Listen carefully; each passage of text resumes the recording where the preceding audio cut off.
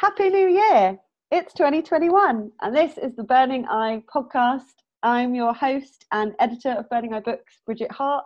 I'm very, very excited today to be carrying on the interviews from our authors of 2020 and to be joined on this sort of sunny but also rainy, it can't decide weather today.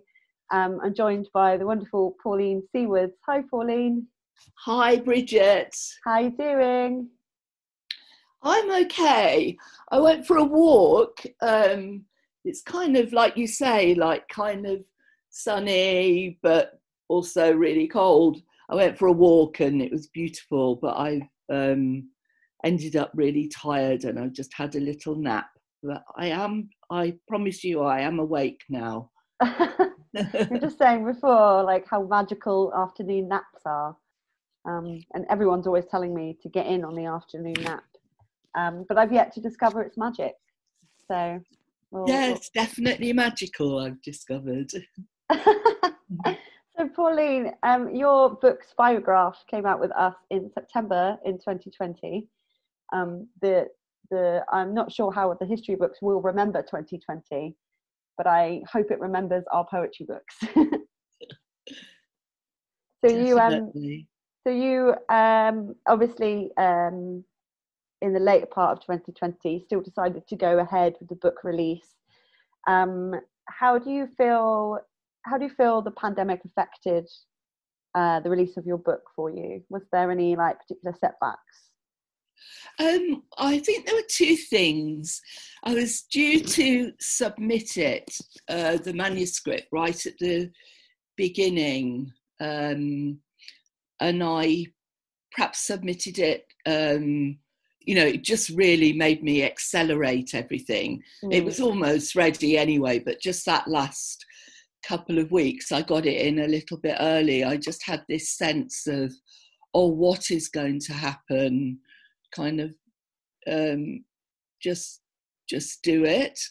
And that sounds, and I was, I suppose the big thing that I want to mention first of all is I know how ill Clive was right through the whole process. Yeah. And that was such a huge thing. And of course, no one would have known that somebody contracting COVID right at the beginning would continue to be ill. I think he has had long COVID.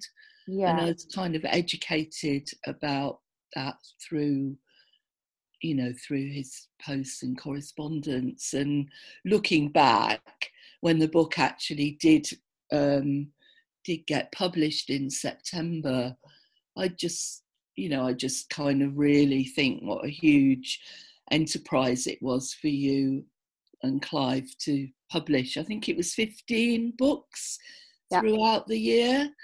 It's just amazing with those pressures going on. Sort of for me, by the time it got to the actual publication and book launch, I was just really grateful for two things. One was to have the book launch back in Bristol in my house with my two sort of best friends and have a little kind of talking party for the book launch. And that felt really special. It probably wouldn't make a difference to anybody seeing the virtual event that we were all in the same room together, but it was really lovely. And then later on I think it's about November, a friend, Lisa Kelly, organised a live gig. And that was 6 people in the Toriano, which is a little meeting room in North London. And there could only be 6 of us because of the rules. Yeah. And we all read poems and, I read a bit longer because it was actually also a kind of mini book launch. And we all had masks and took pictures and very distant pictures. Like with a shy lens or something, and that just felt very special that we were able to meet, and it was absolutely very secure, as COVID secure as people going to work, but it also felt very kind of clandestine and underground somehow. Yeah, I definitely get this sense that we've really gone back into our DIY element in the pandemic, of artists and performers scrabbling around to be like, okay, well, how can I make the most out of this? How can I use this room or this space, or how can I use this technology to push what I want? And has given a lot of people artistic autonomy in that way. And I remember when you were doing that gig in London and there was only a few of you, that felt like almost revolutionary. It felt almost like an illegal book reading. It did. It was not that it was illegal at the time, because it was totally illegal to do that, but it had that sort of secretive, secret club vibe to it, which I love. And also your book launch as well was a particular favourite of mine, partly because you were able to have, you had you had Helen there, familiar Bristol poetry place, but you also had your daughter there who came on and did some music. And out of all of the poetry launches that we did, you were the only one that had a musician to come in and do music. And I thought it just worked really well. Yeah, I really wanted Roxy to be part of it. I think right at the beginning of the lockdowns, she was involved in some music gigs where everybody played virtually, and that probably set the seed of the idea. Maybe she would have come to one in real life, but it was just so lovely. And I think I was sort of aware of that innovation through musicians as well, through people setting up things. And that was beautiful, a beautiful moment. She sang a lovely songs. But also, as you say, people have had to be really innovative. There's all sorts of different ways that people have done Zoom meetings and Instagram meetings for events. And I'm kind of really grateful for that. I've been able to get involved in lots of events that I wouldn't have been part of otherwise. I think that is also very true for us as well, being able to put on Burning Eye events and it not being a logistic nightmare of trying to get poets from all around the country into the same place on very little money.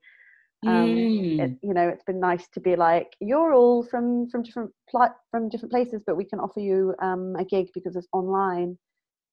So obviously we had you and Rick and Cynthia at our Bristol Literature Festival event. Oh yeah, that was so lovely. Which was really nice to have all three of you there, because we had obviously planned to do a live event where that would have been the case anyway. So it was really nice to be able to offer you, the three of you, still offer you the gig. Bristol Literature Festival was so good at accommodating that, and I think it was really nice to have you there because you're such a staple of the Bristol poetry scene, whether you're in Bristol or not. I think a lot of people will associate you more with the Bristol poetry scene than any other.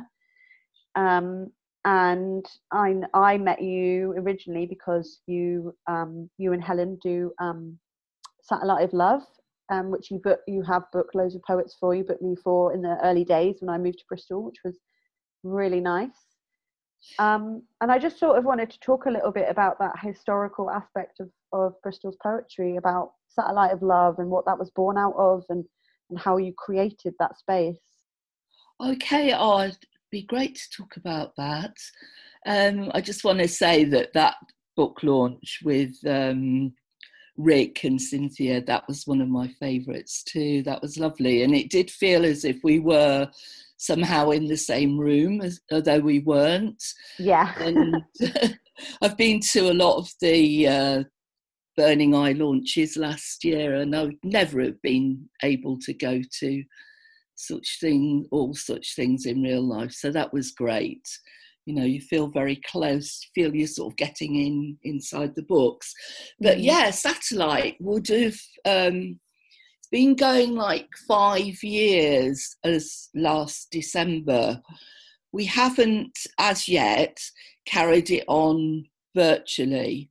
but it was a good solid 4 years and a bit that it was happening, and it's just kind of paused at the moment. It's still very much beating, and it was it started with a friend of myself and Stella suggested that we do something, and we were like, oh yeah, we will. And and then eventually we got it started, and then Helen very quickly joined, and she was kind of like our poet in residence at first, and then she kind of created the role and created the open mic aspect, which has really taken off. But we had a sort of regular set thing of having 2 feature poets and open mic. And Helen also had lots of wonderful aspects that I must give her credit for, which was people reading poems in their mother tongue, and something called a community poem, where people wrote lines of poetry during the interval of the event. But I think one of the things about the event, it was very much tied in with the venue, which was upstairs at the Green Bank, which is a kind of community pub. It was going to be closed down, and the community bought it out, and lots of events happen there, like yoga, Sticks in Mind, and various things that you might not normally find in a pub. One of the first gigs that I ever did in Bristol was to help Polly Moyer put on her last ever gig that she would put on upstairs at the Green Bank. And it was speech painter and Steve Dessain and Joelle Taylor and Patience, and it was an amazing gig. That was like my first gig that I went to in Bristol, and I remember you being there. And then I remember going to Satellite of Love shortly after that and feeling that continuation of that quite, old school spoken word scene that's very much rooted in uplifting the community around it. Satellite of Love's one of the only poetry nights that I've been to where they do a whip around for refugees in the break, or someone comes along, a representative comes along from the group to talk about what they do, and if anyone can volunteer any time or anything. And I love that about it. I think it has real grassroots linkage, and it's a treasure like that. I think Stella brought that in particularly. I mean, we all wanted it to be for that purpose, to raise money for charities supporting refugees, and Stella has lots of links community-wise, and she was knew a lot of people personally who she brought in to do those talks, and that is a really important part of it. And it also it is a beautiful venue. It's a bit of a it's not accessible. That's the only thing about it, isn't it? It's not like so many. But we did do a big event, a big fundraising event. I can't remember which year it was, but in the summer we managed to get the Arnolfini, one of the rooms in the Arnolfini. So of course that was really accessible. Amazing. We had a lot of poets reading there. It's kind of a sponsored wordathon, which was quite hard to arrange because, like logistical difficulties of just getting all those people there. But it was such fun. It was really good. Amazing. And there are plans to sort of organise more kind of events away from that set format. But I just want to say, like in Bristol, like probably before you moved to Bristol, there was a long-running event called Acoustic Night, and I think when I met Helen Shepherd like many, many years ago, and she said, "Oh, you're going to come to Acoustic Night to see me read a poem?"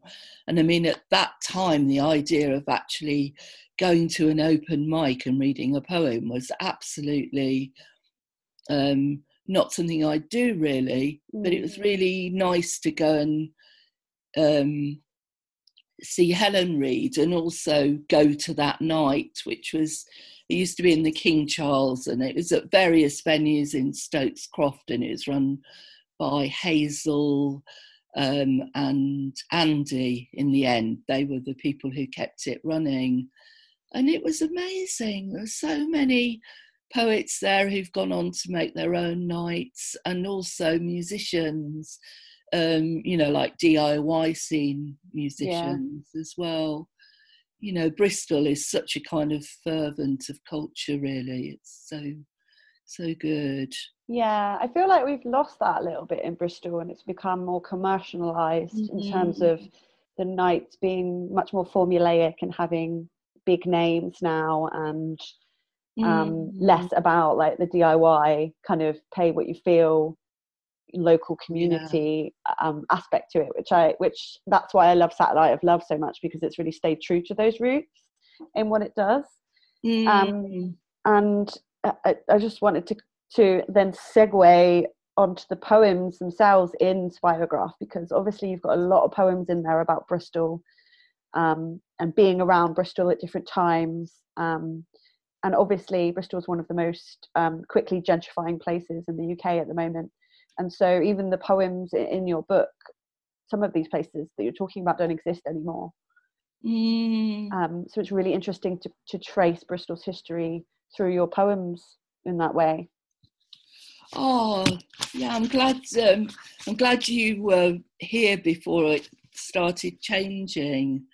Yeah, it was definitely good to see, like going up Stokes Croft and like actual independent venues there, rather than it being owned by one guy. And the Carriage Works was there, and obviously that's gone now, and it's changed really, really quickly. So I love the fact that poetry about Bristol exists, and it immortalizes those spaces that were and continue to be really important to the DIY community of all kinds. Yeah, absolutely.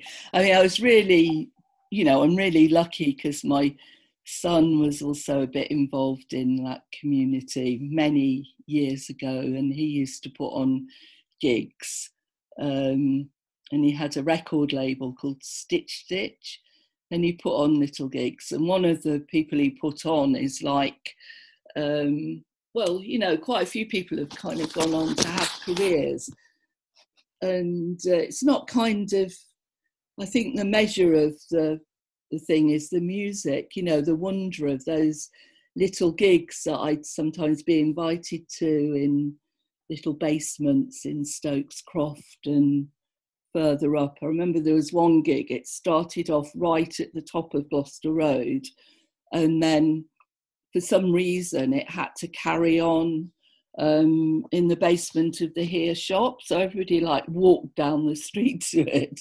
And it was kind of a multi-generational thing, because my daughter was part of it, and she was quite young at the time, and her friends were there, but they had kind of invited me and a friend as well. And it was there were some lovely bands in Bristol, like a band called Movie Tone and Crescent, and a particular, there's particular kind of sounds that I think of, maybe sort of more the heavier sounds like Belly, and the more kind of lyrical sounds like Movie Tone. And I just, I don't know, when people from the outside think about Bristol music, they might think of certain things that are more famous, but and I feel like it sounds like I'm getting off the point, but I think music and poetry scenes are quite entangled together in places. Absolutely. And it's I think you're a musician as well as a poet, aren't you? Yeah, I've been in bands. I started cutting my teeth doing poetry at punk shows, which gave me a very thick skin. And I've, coming up through that side of thing, I feel like it's really important to to have different communities that bleed into each other for you, you know, as a person. You know, how can you just, in some respects, how can you just be a poet? Because where do you get your inspo from if you're, you know, just in the poetry scene and you're just saturated by other people's poems? That you need to have that lived experience a little bit sometimes. And a lot of my poetry was rooted in inequality in music, which is how I ended up you know, finding Roxy in all of that stuff, and then obviously finding out that you and Roxy are related. So that was all just a lovely, like, full circle moment. And yeah, like, I think it was a real pleasure to put Spirograph out for you, because Clive and I, we love to support the local community whilst also having a bit of separation from it. I think that's quite important for us. But we take note of what's going on around us, and who's, you know, a big thing for us as well as poetry is people that care about the community and are also helping it to thrive and lift other people up. That's an important aspect of why we want to publish someone. And I think that you have done that really well, and you continue to be somebody that continues to lift up people through your poems, and also through the work that you do in the community, you know. Oh, I do miss the sort of live events or different events. You know, it's just a different way of doing things. Yeah, I know what you mean. Yeah, I think the start of this year, I've really been missing socializing, and I'm a bit of a loner, and I like to just do my own thing most of the time. But I've really started to miss it now that we're I think it's just a long blue January, really, isn't it? Yeah, I mean, the texture of things is changing, isn't it? I mean, hope, you know, things will get more hopeful and things, and we will all get together somehow in the spring, I'm sure. But you know, I think looking, you know, everyone's trying to be positive and look at the positives, and lots of the positive things. Well, I think everything that's positive we could have achieved without coronavirus, actually, but it has given us this kind of slant way of looking at things and a way of having to do things. But it does get quite hard, you know, being positive all the time and having to kind of work on that.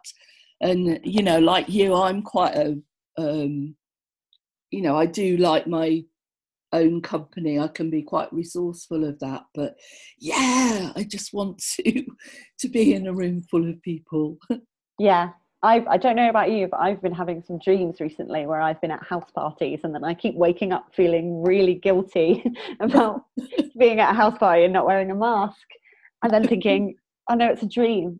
You're not in lockdown in your dream. It's fine.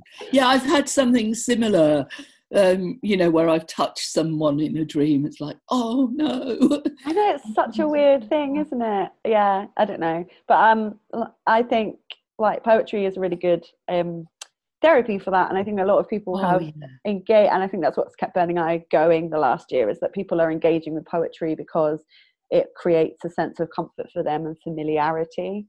And being able to do gigs as poets, we're quite lucky because we don't have a lot of equipment. It's just us and our voices a lot of the time. So that's been really good. So obviously that's why we decided to keep going with our publishing schedule, and keep going with all of the books. And I think everyone has done tremendously well at, you know, selling their books without the physical gigs. And I know that you have done a couple of interviews. I read your interview that you did with Fran Locke. Oh, I was so happy to do that.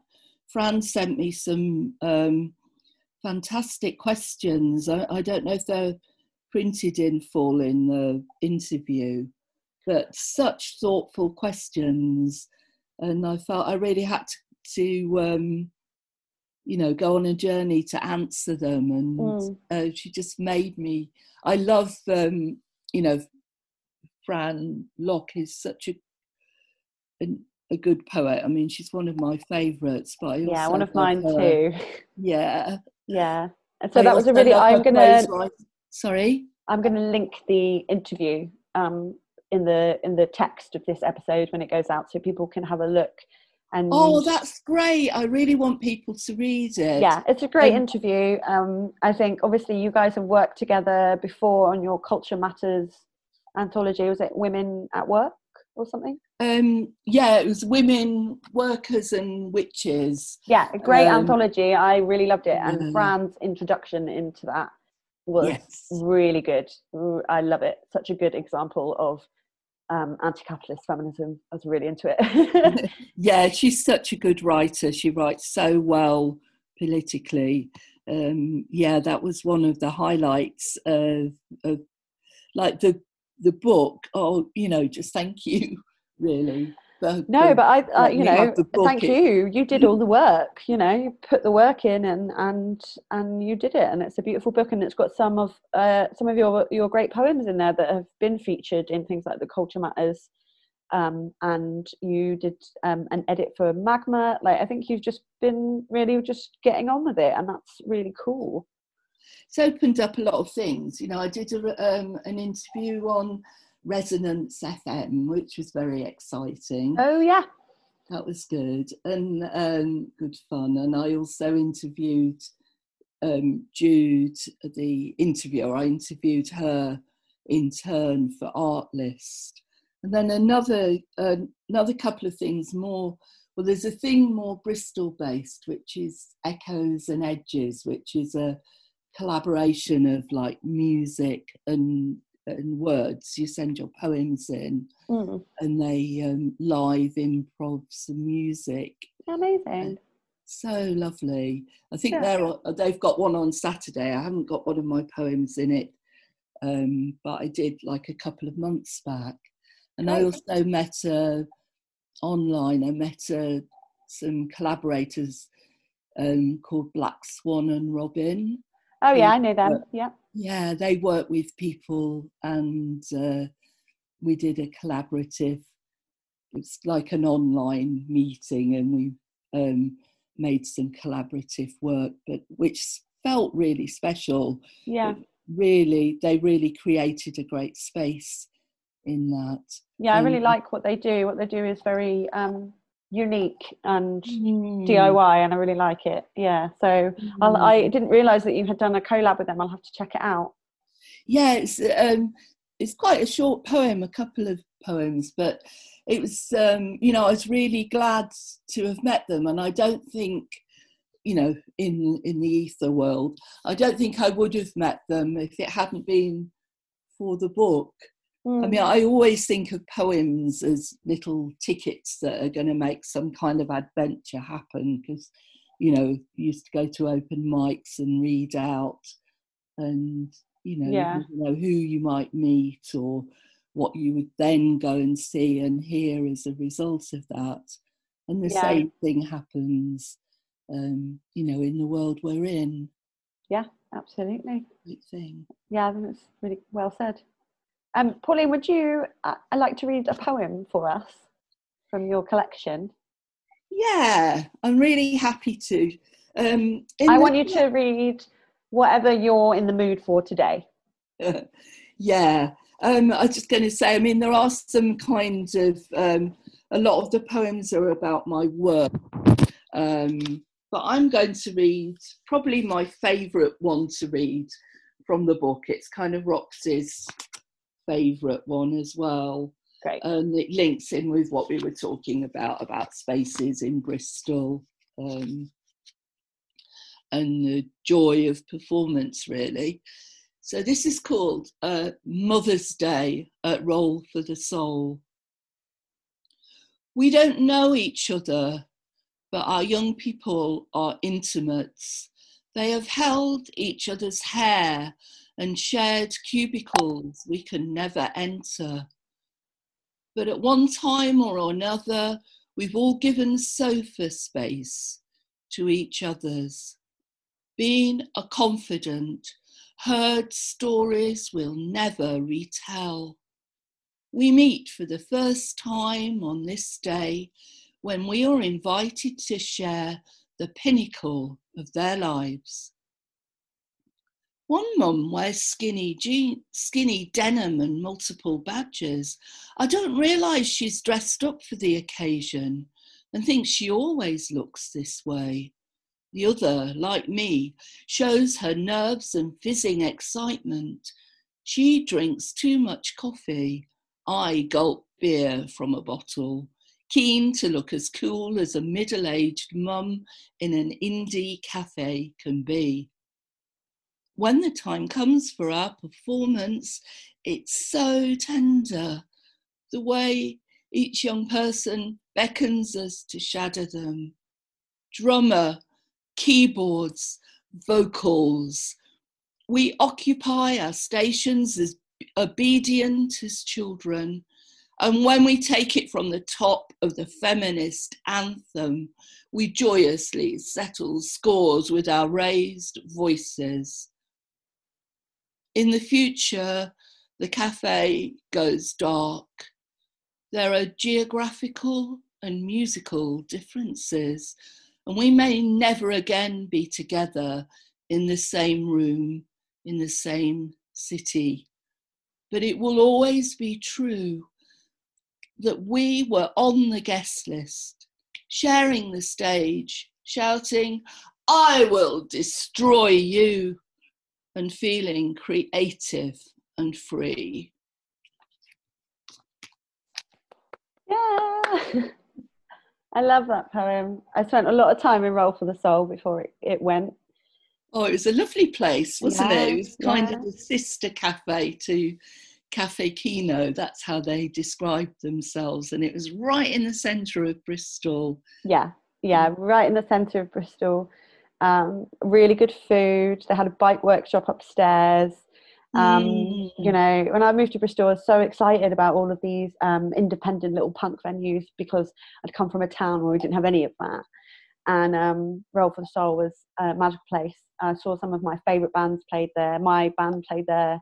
And I think you've captured it really well. That line about someone's drinking coffee but you're going to drink a beer, because you could at Roll for the Soul, you know, you could have an evening gig and you were like, no, I'm just going to have a cup of coffee. Yeah, it worked both ways, didn't it? It was so lovely. It was really accessible for everybody. Space. Yeah, it was so nice. And thank you for sharing that poem and for having a chat with me today about your book and all the things that you've been doing. I'm really excited for more people to read your book and for the world to open again so that we can see you perform and, you know, give you all the love and congratulations that you deserve. Oh, thank you. And I'm really excited that Helen, who's part of Satellite, her book's coming out later in the year with Burning Eye. Woo! Yeah. So good. It's going to be great. So much to look forward to. Yeah, lots to look forward to. And your book's coming out, isn't it, sometime? Is it to do with Greece? Oh, yeah. Yeah, my little collection of Greece poems is coming out soon. Ooh, I'm just going to like take the plunge with it. Like, you know, a lot of poets will know listening to this that sometimes I feel like I've just been sitting on it for too long and I'm like, I don't think I'm going to write anymore. I think I should just put it out in the world like this. In the world. Lovely to chat to you. Really nice to chat to you, Pauline. I hope you have a lovely rest of your day and afternoon naps in the future. I think, you know. Yeah, thanks very much, Bridget.